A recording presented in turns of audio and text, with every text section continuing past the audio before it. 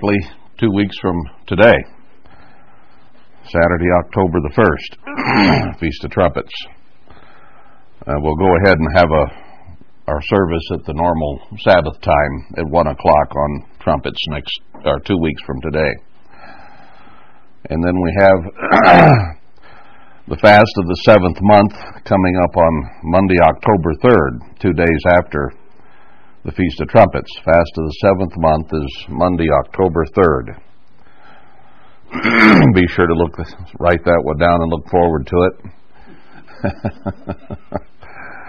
It is actually a very important date and time in the history and in the present. Then, of course, Atonement is 10 days after Trumpets, so it falls on Monday, October 10th. Monday, October 10th is the Day of Atonement. And again, we'll have that service at 1 o'clock in the afternoon. Then we have the Feast of Tabernacles, Saturday the 15th of October, and the last great day is Saturday the 22nd of October. We'll have out a schedule of service times shortly on that. I want to discuss it with people here a little bit today and get the schedule firmed up. So that's pretty much it on announcements, I guess. Oh, I was going to say, I think we will set aside Sunday the 16th. That's the second day of the feast for those who may not have seen some important historical sites here in the area. So you might keep that in mind, and we'll have a very early service that day, 5 a.m. No, we won't go quite that early. I think we'll put it at about 9, though. Everybody ought to be upright by 9 o'clock, so we can have the rest of the day to visit some very, very important petroglyphs and sites that I believe we've been able to identify as having to do with God and the Bible and the early Israelites. So let's do that then on Sunday the 16th. We'll have a service early in the morning, and then the rest of the day can be devoted to that. And that's for anyone who has not seen these. There will be probably a couple of people coming to the feast that have not seen them, and some of you may want to review anyway and see them again. So with that, let's move on then to the book of 1 John. We came down to the end of chapter 4 last week, so we'll begin with chapter 5. Again, John is going through and defining our love of God and our love of each other and what that means, because the world does not understand love from God's definition. We look upon it primarily only as emotion, but there's a lot more to it than that. It includes emotion, certainly, but there's more to it than just that. So let's see if he defines it further here in chapter 5. He says, "Whosoever believes that Emmanuel is the Christ is begotten of God. And everyone that loves him that begat loves him also that is begotten of him." So the Father begat the Son, and also us. So if we really truly believe in the Father, we will also believe in the Son, and we will believe in each other as those whom God has called, and we are begotten of him. It's all family. We're to be the brothers and sisters of Christ, the elder brother, and be in the family of God, and it gets even more complicated in that we're to be not only brothers and sisters, but also the bride of Christ. So we're depicted as brothers and sisters, and all of us, male and female, as bride. So even though God set things up, male and female, here in this life, the analogies are there for a closer relationship that overlaps in many ways in the eternal relationship that we will have with the Father and the Son. But everything in this life and the way that God set it up points to that. And we need to always keep that in mind. Now, verse 2, he says, "By this we know that we love the children of God when we love God and keep His commandments. So he says up in verse 1, and if you read only that, it says all you have to do is believe that Christ is begotten of God, and that's all you need to know. And that's the way the Protestants look at it, but they don't read the rest of it. We know that we love the children of God when we love God and keep His commandments. And commandment keeping is part of believing that Christ is begotten and now born of God, and that we are begotten and will soon be born. And then he absolutely defines love in verse 3. For this is the love of God, that we keep His commandments. There in one sentence is the definition of loving God and the love of God and what it is. It is the keeping of His commandments. So you can have all kinds of emotion, you can have all kinds of ideas, but if you don't keep the commandments, you do not have the love of God.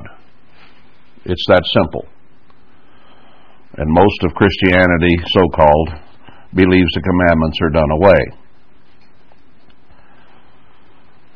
And then he says, and His commandments are not grievous. Now, people think they are. They say the law is dirty and nasty and mean and evil and it'll kill you.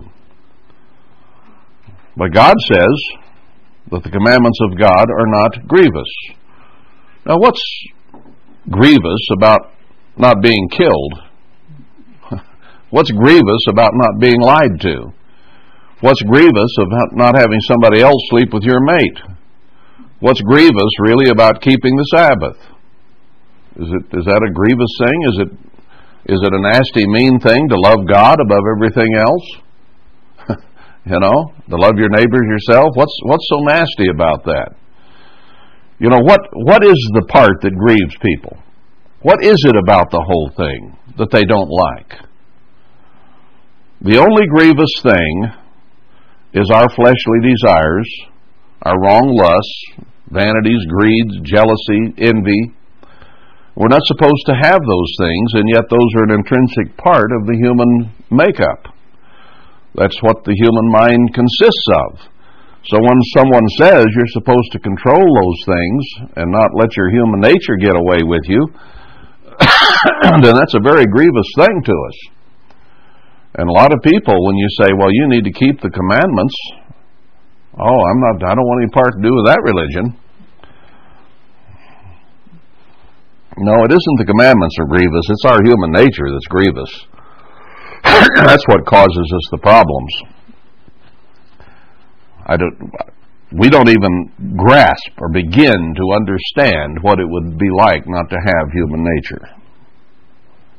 God doesn't have it, but He put it in us for a reason, and that is that we might learn to overcome and grow and prove that we would never turn against Him ever like Satan and the demons did. So we had to have this kind of mind, and we have to learn to conquer it. And that is a very hard and grievous thing to do. But it isn't the commandments that are bad. It's our nature that's bad. We need to understand the difference. Then he goes on, verse 4, for whatsoever is begotten of God overcomes the world. And this is the victory that overcomes the world, even our faith. So he says, if we are begotten of God, we're being led by His Spirit, and if we are begotten, that means we have been properly baptized, we've had the laying on of hands, and received the spirit of begettal from the Father and the Son. And then we must overcome the world. We must overcome the way the world lives, which is what our nature is. Your nature and mine is exactly the same as the way the world lives.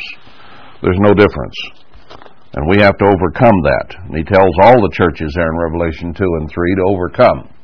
Even the so-called Philadelphians who think they have nothing against them. They're told to overcome too. Because everybody has human nature, and everybody grieves at giving up what they like.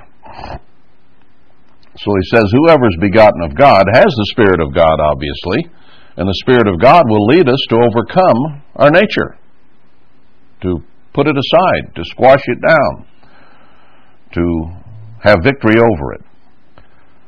And he says, this is the victory that overcomes the world, even our faith. Well, what does faith have to do with overcoming? Well, you'd better believe that God is God, and that Christ is His Son, and that if you keep His ways, you will have eternal life. Now, it is that carrot that is put before us that gives us the strength, the will, the direction, the commitment to overcome the world. That is our human nature. We have been promised something. Now, if you weren't promised something that you really wanted, you wouldn't overcome, would you? We have a very strong difficulty overcoming even when we have great promises of eternal life, because human nature and Satan are so strong. But faith is required, belief that the effort that we put forth to overcome is going to be rewarded. So it requires faith to overcome, belief that it is actually going to happen. Who is he that overcomes the world but he that believes that Emmanuel is the Son of God? He's actually encapsulating what I just explained. Who is going to overcome the world? Except those that believe Christ came, that He kept the commandments, He went back to His Father, and He has eternal life yet again. And He says if we will follow in His ways, and do as He says, we will be there also. So no one else is going to follow the commandments of God except someone who truly believes and understands what God's love is, and that it is commandment keeping. Go for a moment back to something we've already discussed in 1 John 2. In verse 3, put together with 1 John 5:3, which we just read about love is the keeping of the commandments. Hereby we do know that we know Him if we keep His commandments. It says you have to know the Lord. This is the way the Protestants put it. Well, how do we know if we love Him? If we don't keep His commandments, that shows that we don't love Him. We love doing what our human nature wants to do more than we love Him. Now, he that says, I know Him, and keeps not His commandments, is a liar, and the truth is not in him.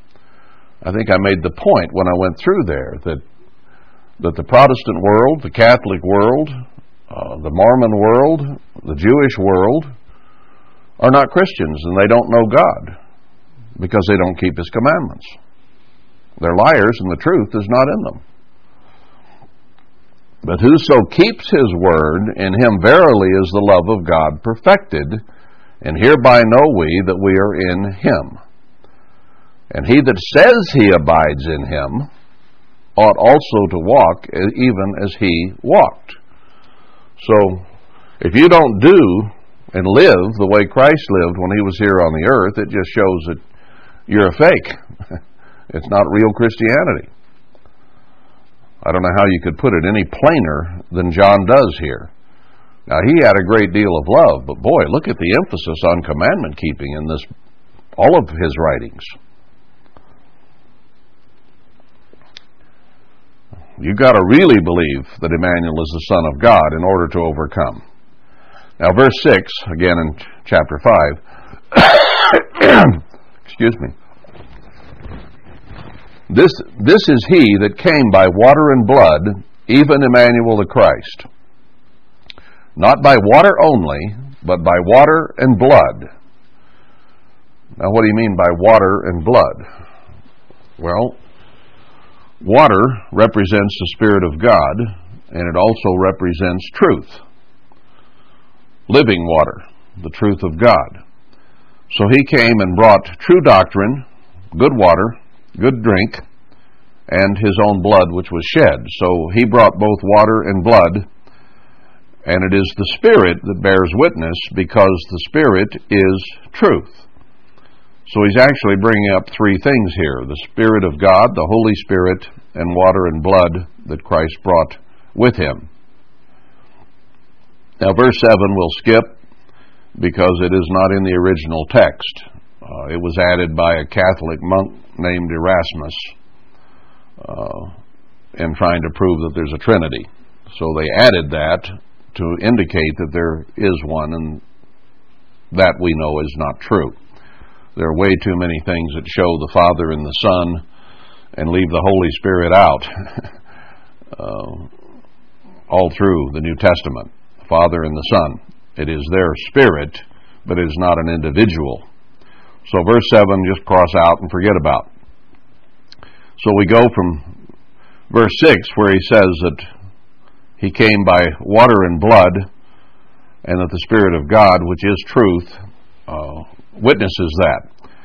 And then he explains the witness further in verse 8. There are three that bear witness in earth. So it isn't three individuals, the Father, the Son, and the Holy Ghost, they call it, or Spirit. And he doesn't name those three.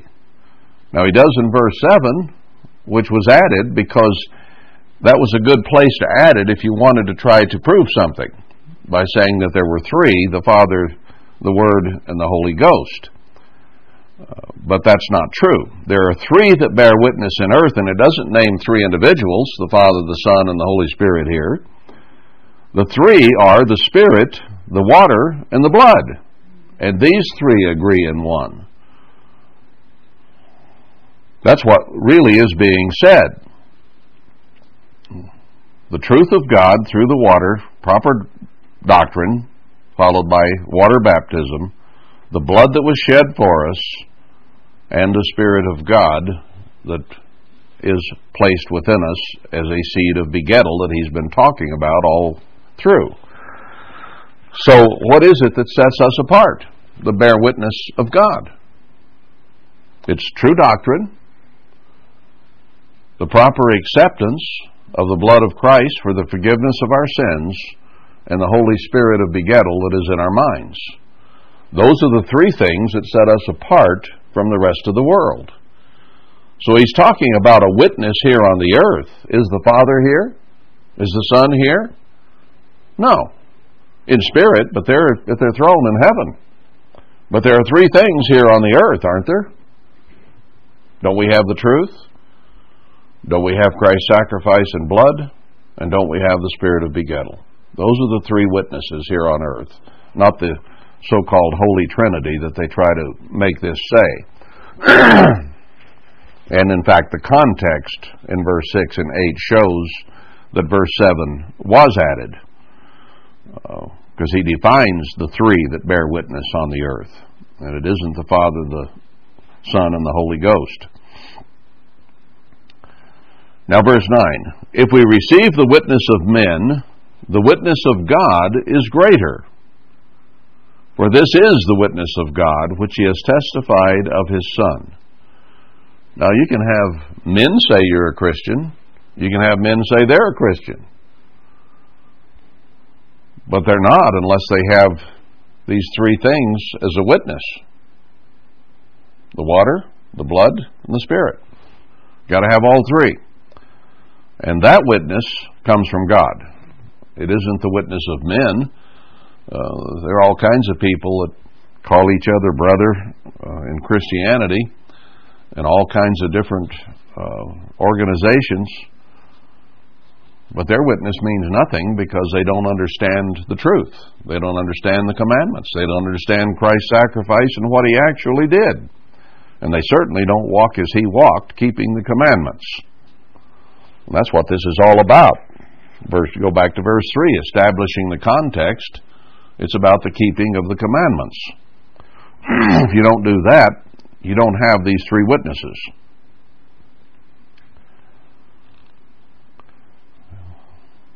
Verse 10, he that believes on the Son of God, or in the Son of God, has the witness in himself. He has the truth, the water. He has the blood of Christ shed for him, which was made possible at baptism. And he also has the Holy Spirit of begettal so that he might grow and be part of the kingdom of God when born at the first resurrection. So that witness is in each one of us. We have those three things. He that believes not God has made him a liar, because he believes not the record that God gave of his Son. Now they believe Christ's name. Do they believe the record that he left? A record of obedience and never breaking the law of God, never sinning. Sin is the transgression of the commandments. That's what it is. And he never did that. Now, most religionists will say the commandments are done away with, and therefore they don't have the testimony or the witness of Christ. They're liars. They don't believe the record God gave of his Son. They don't believe Matthew 5, 6, and 7, where he raised the law from just physical to the spiritual, to mind control, our own mind control of ourselves. So they're liars. Verse 11, this is the record that God has given to us, eternal life, and this life is in his Son. We need to believe that. That's what faith is about, is that eternal life is offered through the life, not just the death, but the resurrection and the life of his Son. That if he is alive again, and he is, that we also can live forever. There are people that say Christ was not resurrected, that he was just a good man, a good teacher, and he had lots of kids and several wives, and that they're kin to him. I don't believe that.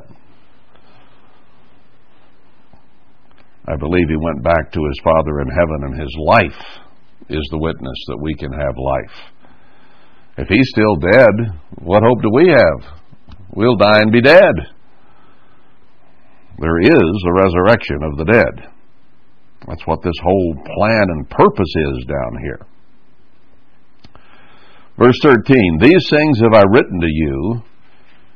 Now these were church members that believe in the name of the Son of God. Everything he stood for, his authority, the way he lived, is part of what his name is. Now if you hear of a human being somewhere on the earth that you know of,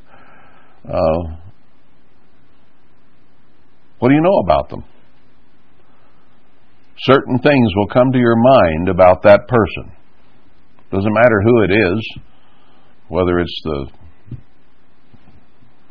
governor of Texas or the premier of France or the candidate for president of the United States. Certain things come to your mind about that person. True or untrue is not the point, but their name stands for something. We think of certain ones as liars. We think of others as murderers. We think of others as whatever they are. We think of the Son of God, then we think of commandment keeping and no sin and purity and righteousness. And if we follow him and follow what his name stands for, then we know that we have eternal life dwelling within us. Just like a baby in the mother's womb has human life dwelling within it. It is alive in there. And at some point it starts kicking and letting her know he's alive. So we also have eternal life in us. We have not been born yet as spirit, but we do have spirit living in us. We have eternal life already begotten that is growing toward birth. And that birth will occur when we're changed at the first resurrection. That which is spirit, and that which is flesh, John said in chapter 3. We've been over that. So the word genio here throughout what John is writing does mean begotten, not born. Do I have eternal life?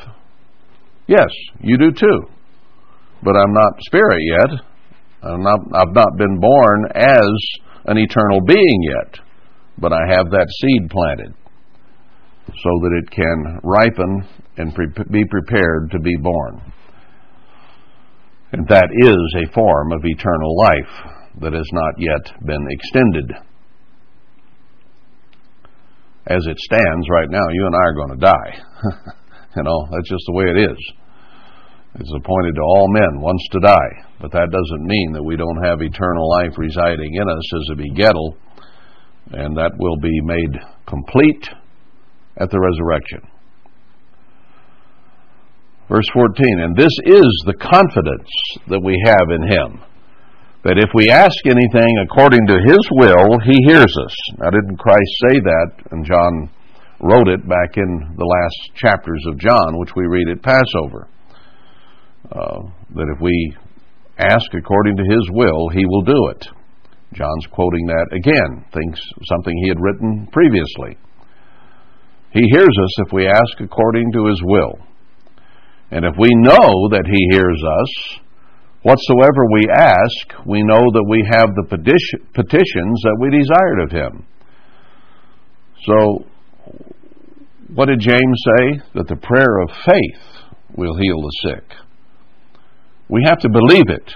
We have to know it. We have to trust in it and expect it. Because that's what true belief really is. If it's just a hope against hope, it isn't faith. It's just wish. It's just hope. So we have to know that what we ask is according to His word, to His will. And if we are confident of that, then we can have more trust and more belief that when we ask what we wish of Him, that He will hear us and answer. Now, right now, we have to take into consideration what His will is in terms of the church. Is it all just our faith, let's say, for healing? Now, that is certainly a very great element in it, but we also have to understand what His will is right now, and that's part of the equation. His will right now was to scatter the church, because we were not as full of faith and obedience and commitment as we should have been. So when He scattered the church, it was because we were not fulfilling the will of God the way He wanted it done. So we have had all kinds of trials, tribulations, and troubles since Herbert Armstrong died and the church went completely astray. And we are trying to repent, change, grow, and overcome now. So He is not answering our prayers in the same way that He will soon. He says He's turned His face from us. We've read that several places in the prophecies. So when He turns His face from you, that means He can't stand to look at you. That's what it means. And therefore, we have to be doing the will of God, as written in this book, and written in the prophecies, and turn to Him with our whole heart, and when He knocks on the door, we'll answer with our whole heart. Then, He says, we will call and He will answer. If we fast properly, if we obey properly, I'm quoting Isaiah 58 there, that He will then hear and answer, and our health will go forth speedily. So in essence, the point is, it is not the will of God to heal all sickness and illness right now. It is the will of God to scatter and to punish and to chasten us so that we might respond better to Him. So understanding His current will, we don't ask the same way as we will when we know it is His will then to begin to heal. As per Isaiah 35 and other scriptures, Isaiah 54, where He says He is going to heal the blind and the deaf and the weak and restore our bodies and our minds and our legs and our health in preparation for the work that must be finished here on the earth before Christ returns. Building of the temple, the witness that goes out to the world. That has to be done. And then He says when we call, He will hear and He'll answer speedily, because it will be at that point His will to heal us all. if we are obedient to Him. Meantime, I've tailored my anointing to ask for intercession, for some healing, for mercy and forgiveness, knowing that it is not His will right now to just simply heal everybody. So I put it a little differently, knowing that His will right now is to scatter and to chasten, and that we're not going to get the answers in the way we would like to have them until the time of refreshing comes. And then He will answer speedily and He will hear us. So, somebody might not be being completely healed, and you say, well, where's your faith? And get judgmental. Well, it isn't necessarily just that factor. It's many things combined. And that's what John is saying here. If we ask according to His will, and we need to understand what His will is this week, next week, 20 years ago, and what it will be a year or two or three from now. Now, we used to get more healings in the church than we do now.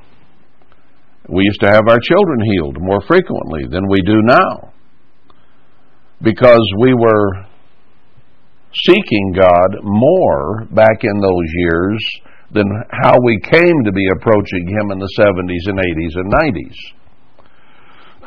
And therefore, it was His will to do more healing and to call more people, and for them to see the healings and to have their faith strengthened. So when He was calling, it wasn't necessarily always our level of righteousness and faith. When He was calling, it was His will to let people know that that was His work. And then when people began to take it all for granted, then we got less and less of that, until He finally came to the point He spewed us out. And it hasn't been His will to restore at this point. It has been His will to bring us to repentance. And when we turn to Him with our whole heart, then He is going to turn His face back to us, and He is going to heal again. And He's going to do it in the way that He did in Acts 2 at Pentecost, where even the shadow passing would heal. We're headed again for that time. Will you be able to pray with more faith at that point? Well, I should think so, because you'll know that it's God's will to heal. Now, right now, it's somewhat iffy because of the circumstance. So we petition for mercy and forgiveness and His patience while we get ourselves to the point we ought to be. And we need to be working on that daily, walking as Christ walked and thinking as He thought, and truly believing in the Son of God, so that we keep His commandments and we know that we have eternal life abiding in us. That's what John is trying to get across to us here. If we know His will, and His will is different at times. What about Adam and Eve? There's a good example. His will was to give them everything they wanted. The temperature was perfect. They lived naked. The food was perfect. Everything was great. It was His will to bless them. Then they rebelled against Him, and His will changed. And it didn't make any difference how much they praised. His will had changed. His will at that point was to give them locusts and thorns and lack of rain, where they had to work by the sweat of their brow. It wasn't to give a woman an easy time in childbirth, but to make it painful and hard. His will had changed, hadn't it? And essentially, the will that He had at that point is the same that He has toward mankind as a whole today. And the only ones who have an opportunity of having His face turned to them and having the kind of blessings that the prophecies talk about is those whom He has called out, who have the witness of the water and the blood and the Spirit living in them. And only those who keep His commandments receive that Spirit. God, doesn't it say, gives His Spirit to them that obey. Obey what? John makes it very clear that it's the commandments that have to be obeyed. The Sabbath is the test commandment. How many of them keep that? Very few. All right, so we ask according to His will, and then we know that our petition will be heard and answered if it's according to His will. Of course, you know, your will is for Him to do what you want right now. But is that His will? That's what we have to question. That's what we have to find out. So I've tried to explain where we are right now and why things are difficult as they are, because He's not yet turned His face back to us, but He is going to very shortly, and then things will change. If we fulfill Isaiah 58 in the way that we should, it will change and we'll be healers of the breach. Now, verse 16, if any man see his brother sin a sin which is not unto death, he shall ask, and He shall give him life for them that sin not to death. Now, the wages of sin is death. And we've all sinned and come short of the glory of God. So, what is a sin that is not unto death? Let's read on, and then we'll talk about it. There is a sin, into the verse 16, unto death. I do not say that he shall pray for it. Now, what's the difference here between a sin that is to death and a sin that is not to death? The wages of all sin is death, clearly defined in Romans 6:23, 3:23 and 6:23.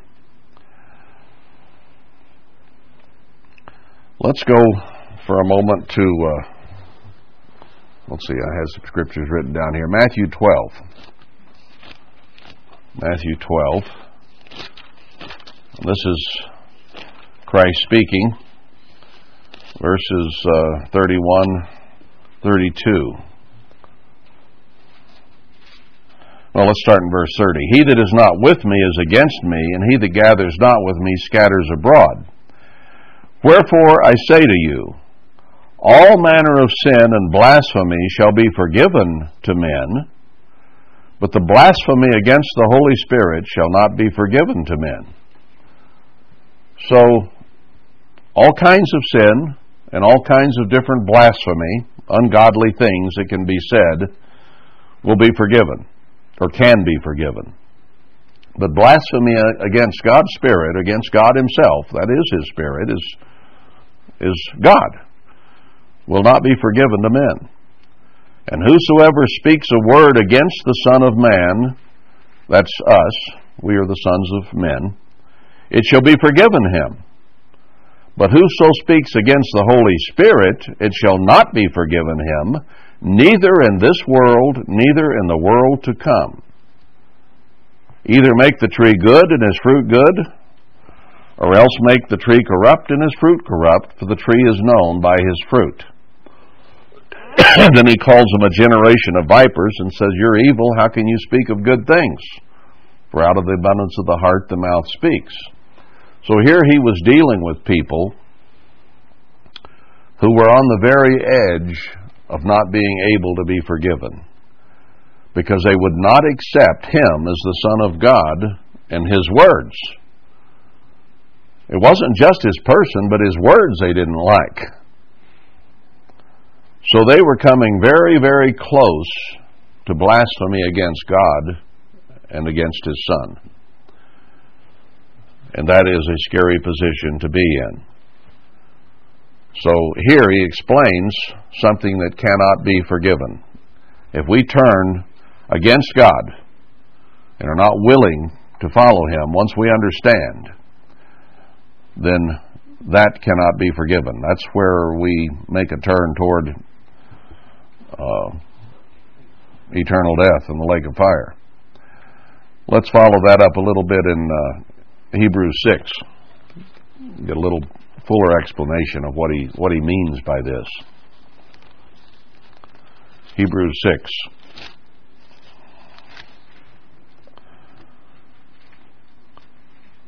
He's talking here at the beginning of the chapter about going on to perfection, not having to go through all the basic doctrines again.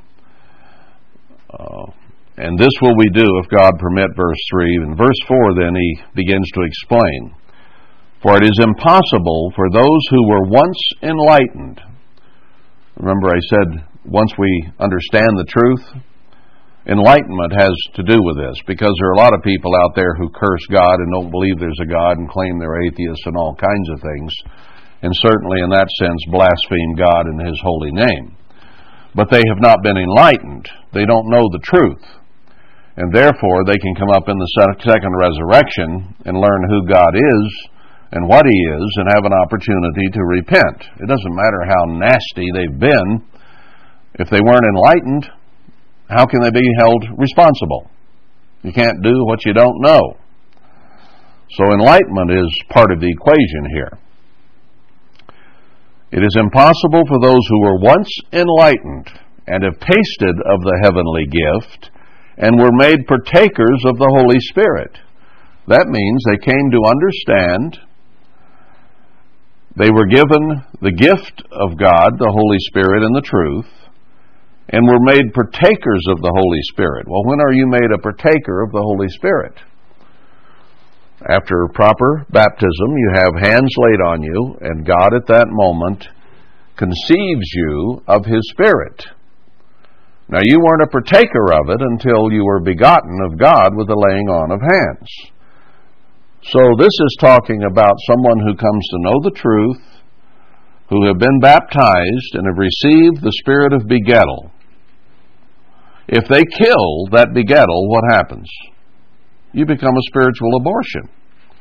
Just as a baby who dies in the womb becomes a physical abortion, you become a spiritual abortion. Let's go on, verse 5. And have tasted the good word of God.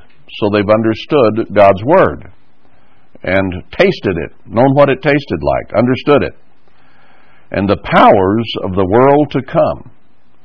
So they've understood the purpose of human life. We're here to become part of the kingdom of God, the family of God. So they've understood eternal life and the purpose of man, the mystery of the ages.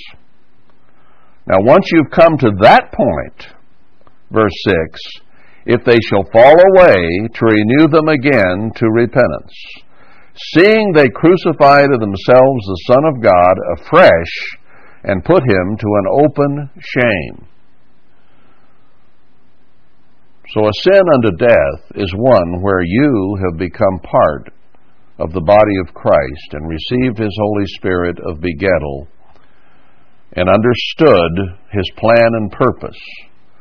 And if you turn away from it at that point, bringing you back is, he says, impossible. Like the dog that returns to his vomit, or the sow to her mud, her manure, as James put it. So what you're doing is committing an unpardonable sin. Now, if the baby dies in a mother's womb, can you bring it back to life?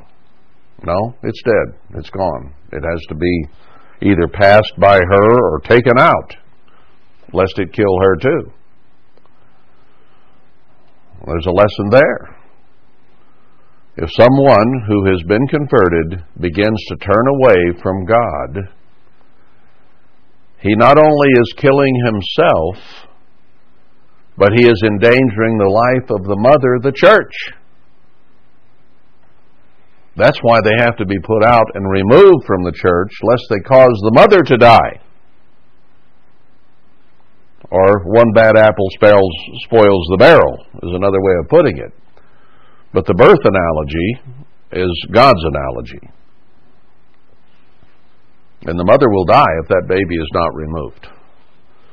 It will spoil and cause her body to become poisoned. Just like someone with an attitude of bitterness and hate and animosity will cause the church to begin to die, for people to lose their faith and their trust in God. So God says people need to be cast out when they become that way. And He says He will remove the rebels. So there are some drastic things going to be done ahead for the church, the mother. And I'll prove to you again in just a little bit that the mother is the church. John says it in so many words. Let's go to one more here in the book of Hebrews, chapter 10, verse 26. A little more enlightening. Verse 25, he says, "Not to forsake the assembling of ourselves together as the manner of some is, but exhorting one another, and so much the more as you see the day approaching." So he says that we are to assemble together. We're not to forsake it, as some do, because the day is approaching, and we need to be here to encourage one another. And then he says in verse 26, "For if we sin willfully," beginning not to attend services and assembling together is beginning to turn away from what God said to do. Because He said to keep the Sabbath, and He says don't quit doing that, but continue it, especially as you see the day approaching. We need to be here most of the time. Well, if you're sick or once in a while you're on vacation or taking a break, but then we can still tune in. So, beginning to become sporadic in our attendance is beginning to turn away from God's will that we come together on a holy convocation on the Sabbath. "For if we sin willfully, after that we have received the knowledge of the truth, there remains no more sacrifice for sin, but a certain fearful looking for of judgment and fiery indignation which shall devour the adversaries." So he says eternal death will come, a lake of fire, a fearful looking toward a fire. And that's for someone who sins willfully. That is, they turn from God once they've been there. And it isn't just a matter of temptation. You see, everybody is tempted with his own lusts and carried away by them. And then if we sin somehow, some way, then our conscience smites us if we understand the truth of God, right? But if we deny that conscience, that truth, and we say, "I don't care, I'm going to do what I want to do," then you're getting very close to an unpardonable condition because you have set your will against God's ways. If you feel some remorse, some shame when you sin, you've not committed the unpardonable sin. It's not so much a sin, but it's an unpardonable condition, a spiritual condition that you get yourself in, okay? Where you just will not repent and you want to do what you want to do and you're going to do it and you don't care. Not caring is a lot of it. That isn't all of it, because if you read Hebrews 12, it says that Esau had gotten so bitter against Jacob that he could not change his attitude. Even though he sought it carefully and with tears, he came to the point he wanted to forgive Jacob. But he had become so bitter he could not get over it even with prayer to God. Now, was he putting himself in danger? Probably so.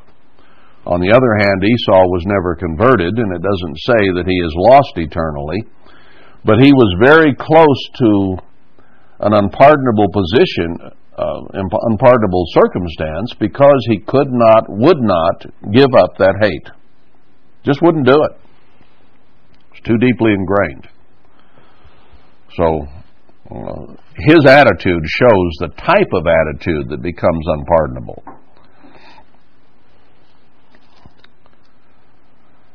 So let's go on in chapter 5 of verse 17 of John, 1 John. "All unrighteousness is sin, and there is a sin not unto death." What is a sin that is not unto death? It's one that you're willing to repent of, you're willing to work on, you're willing to change. then the blood of Christ will cover it. But if you willfully sin, once you understand, then you're headed for the lake of fire. Verse 18, we know that whosoever is begotten of God sins not. Well, we're begotten of God through baptism and the receiving of the Holy Spirit through the laying on of hands. Does that mean we don't sin anymore? No, we all still sin. We still make mistakes. We still think wrong things. But we don't live a life of sin. We're not out there pursuing sin. We're trying to do what's right, and out of temptation and our human nature, we still make mistakes. But he that is begotten of God keeps himself, and that wicked one touches him not. So, it doesn't say you never sin. It says that you keep yourself. You work at staying away from sin. You keep yourself from it. Doesn't mean you don't make mistakes, but you're not out there just seeking sin like many in the world are. And it puts you in a position where Satan can't touch you. Well, he goes to God to accuse you, and he can't find anything to accuse you of. Because even what you do, you ask for forgiveness of, and the blood of Christ wipes it away, and he can't touch you. And we know that we are of God, and the whole world lies in wickedness. Satan has deceived the whole world, and it lies in wickedness and in sin, and is not forgiven. And we are of God, and how do we know that? Because we keep His commandments and do those things that are pleasing in His sight. We have the water, the truth, we have the blood of Christ, and the Spirit of God in us, begotten. We are of God. The rest of the world lies in wickedness.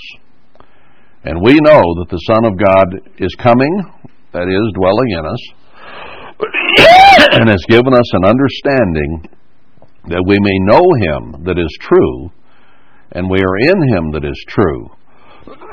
True and truth are similar. Even in His Son Emmanuel, this is the true God and eternal life. Little children, keep yourselves from idols. Well, an idol is something you put ahead of God. Our human nature is what makes His commandments grievous, because we want to sin. We like things that seem pleasurable to us that are not right, that hurt someone else, whether we know it or not. Now, I think I may quit here and continue later. My voice is getting a little cracked up, but I did tell you, I'd prove to you that the church is the mother. And we know from Galatians 4:26, where he says, Jerusalem, which is from above, is the mother of us all. That's speaking of the church, as Hebrews 12:22 and 23 show. But John puts it here in the next verse, so I'll go there, 2 John 1. The elder, speaking of himself, unto the elect lady, that's the church, and her children, whom I love in the truth. So he's writing it to the church, the mother, and we are the children of the mother. So God very clearly shows that the analogy of the church is that she oversees the church as a mother would. And the children are then there for the mother to direct, to guide, and to lead. You have those who say that, well, we're all the same, we're all apostles, we shouldn't have ministers and teachers. Well, what does a mother do? What does a mother do? From the time those children are little bitty babies, she begins to guide, to lead, to instruct, to help, to serve them, to do what she can to keep them alive, to keep them happy, to keep them healthy, to keep them obedient, to keep them out of trouble. That's what a mother does. And the church is assigned the ministry, if you will, in the position of the mother to the children in the church. Now, it's not our job to come between the father and the children. It's our job day to day to teach, to instruct, to guide, and to lead the children to their father, so that they're happy to see Dad when he comes home in the evening, so that they are obedient to their father. That's what the church is. She's not in line between the children and the father. She's to the side, in that sense, in an organizational chart where she points us to our Father. She doesn't come between.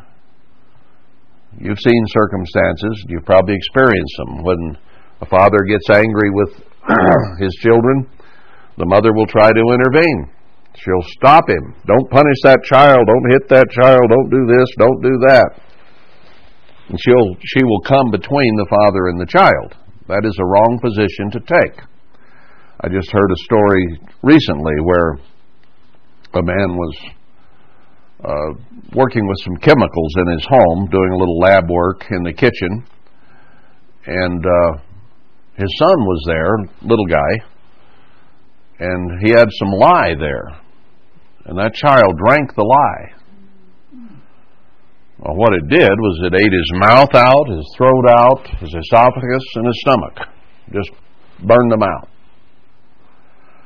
Now, the father who was doing the work had vinegar there. Vinegar is an antidote to lye. And had he given him the vinegar, made him swallow the vinegar immediately, then the damage would have been mitigated a great deal, because lye doesn't react that fast. It could have neutralized it. But it had still done some damage, but it wouldn't have done that. They wound up having to have the child's colon used to create a stomach, to create an esophagus, to make him a whole new system of digestion from his own colon. This wasn't somebody in the church or just a story I heard recently. But the point I want to get to is this one. As horrible as that was, when that child swallowed the lye, his mother was there and she panicked. She grabbed the child and would not let her husband near it. He knew what to do, and that was give the child vinegar, and the mother would not allow that to happen. She just went bananas and kept the child from the father. Now there is an instance where the mother came between the children and their dad, or that child and the dad, and the consequences were terrible.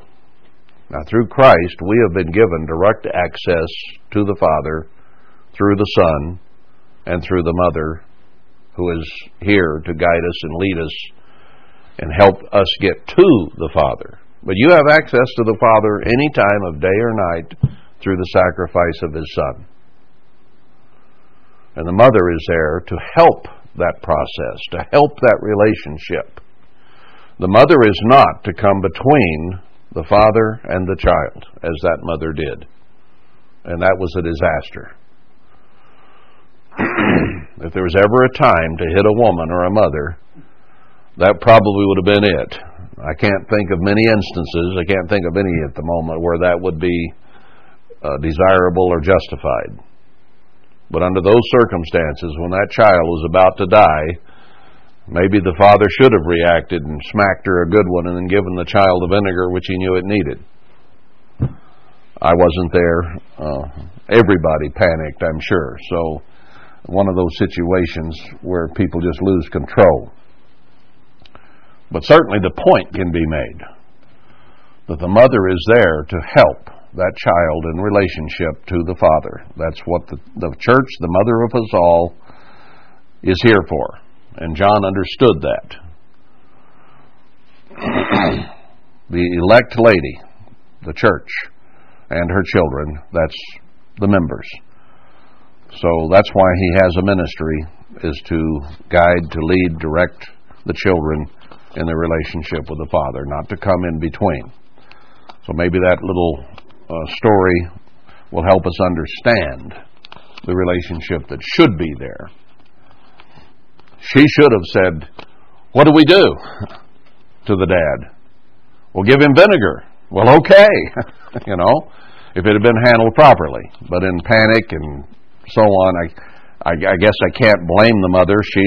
All she could see is that what her husband was doing was about to kill her child. Is all she could think. So she withdrew.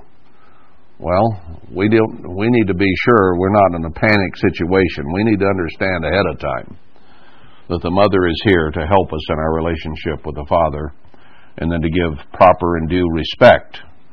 And the Proverbs and other places in the Bible are full of that, about how a child should respect the mother, the church, and therefore let her help them with their relationship with our father and our elder brother. So let's stop there then for today.